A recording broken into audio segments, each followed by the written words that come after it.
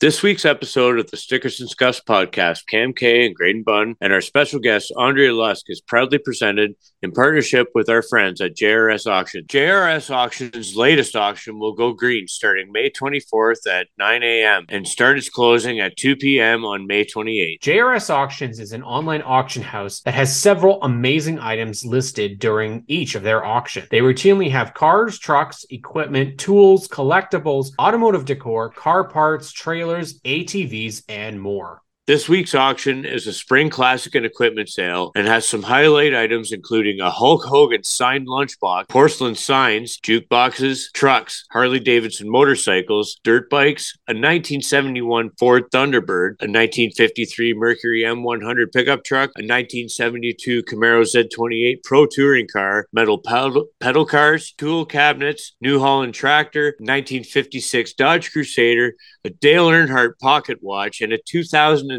Chevrolet Corvette and a 1981 Cutlass Supreme. One of my personal favorites in this auction is a 1965 Chevy C10 truck.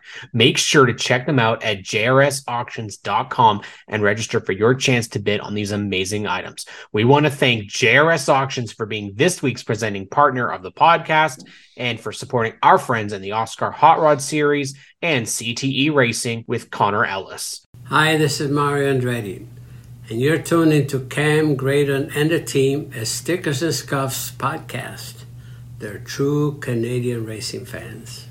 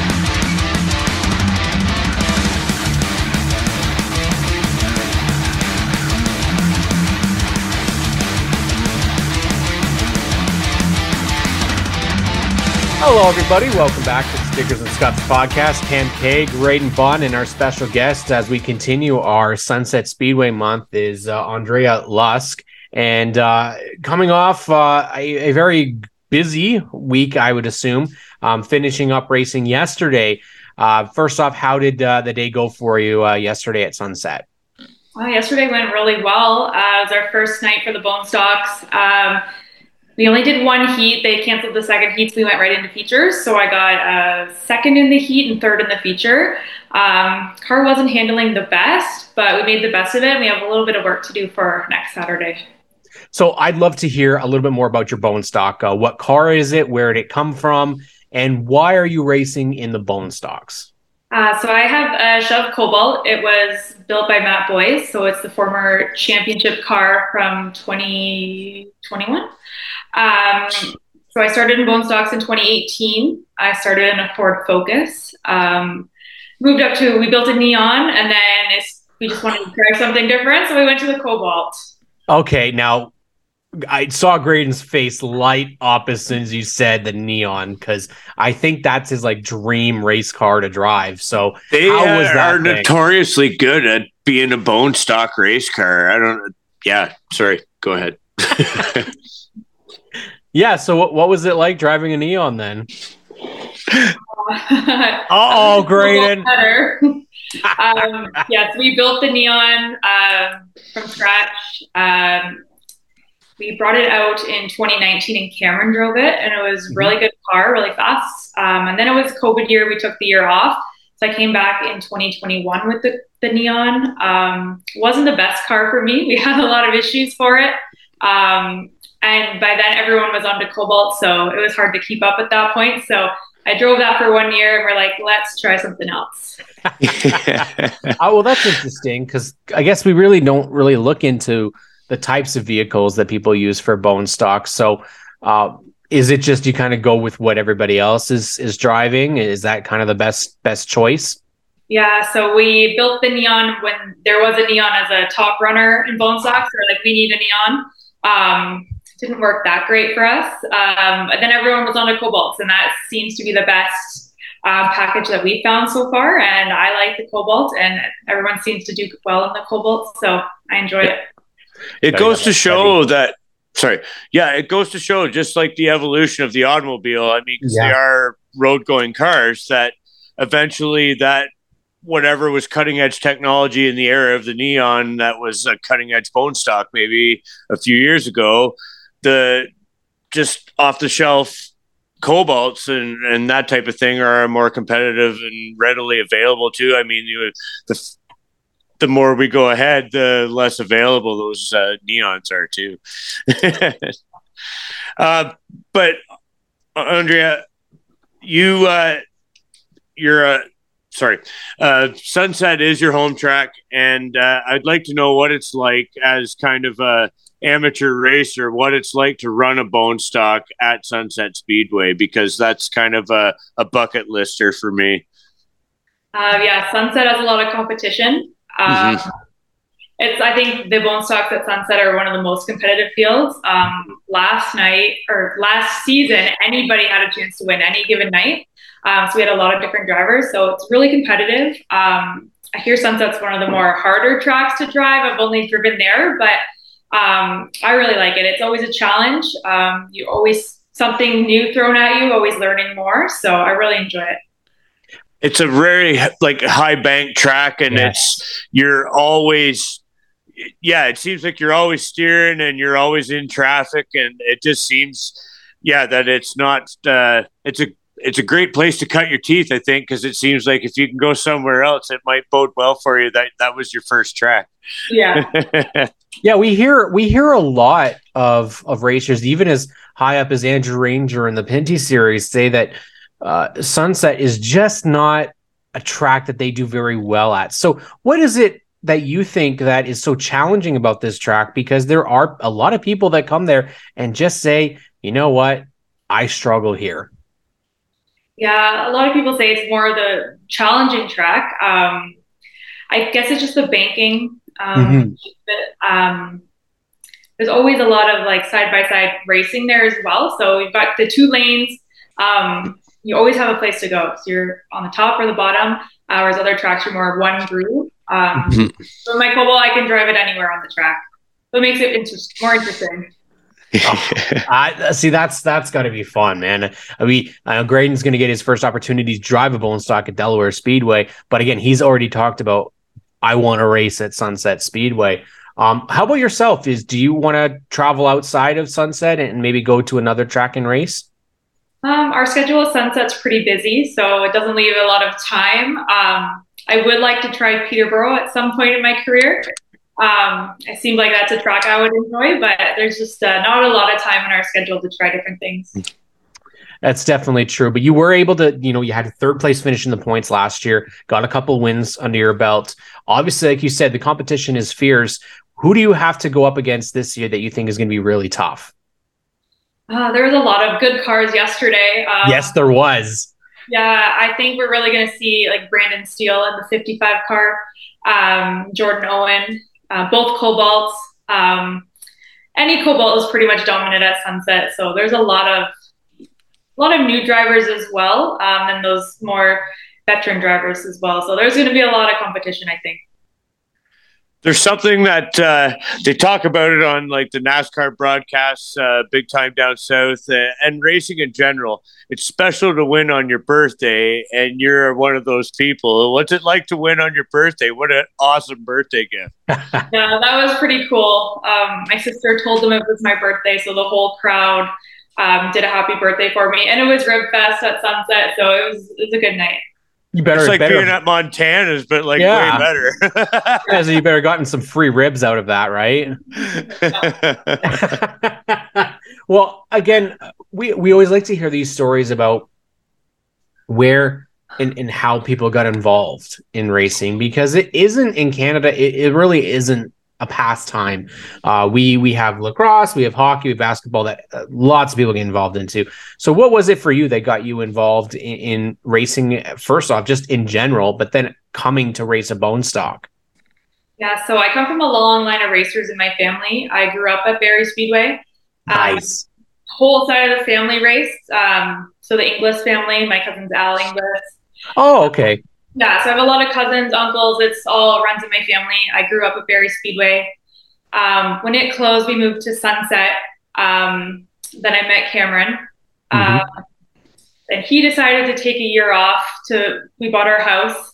That's the same time the bone stock division started at Sunset. So something I always wanted to do, never really thought it was realistic for me. When I saw the bone stocks, I was like, okay, this is something I could do. So Cameron took some time off. I got into it. Now we're both back at it.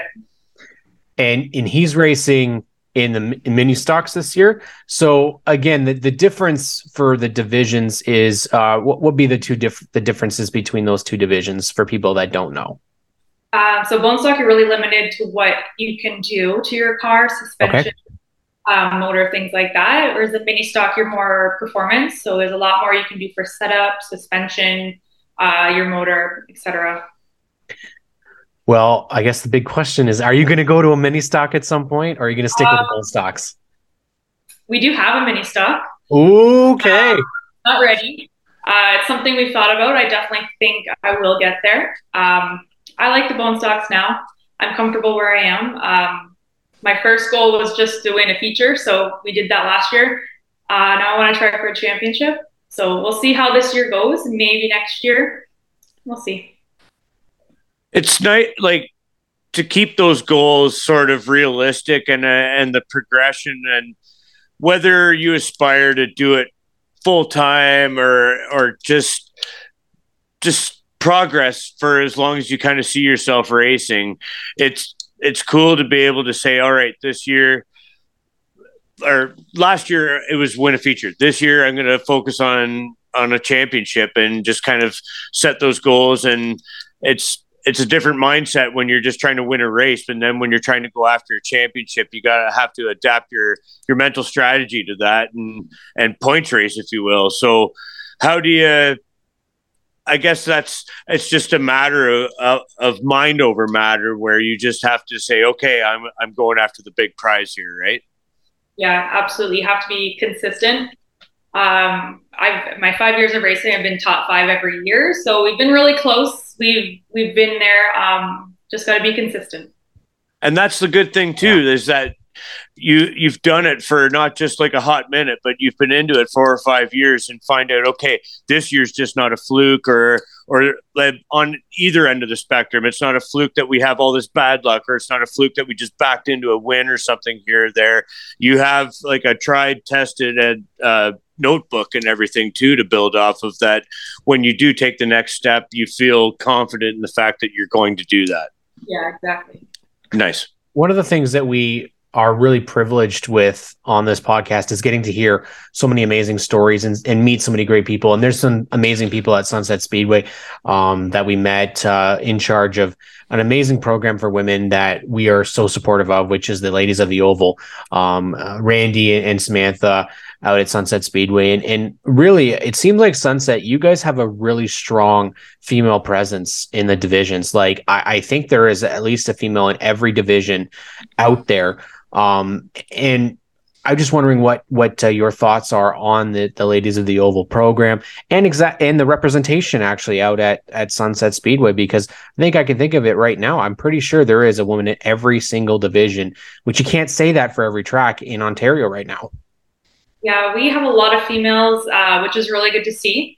When I started in bone stock, I was the only one.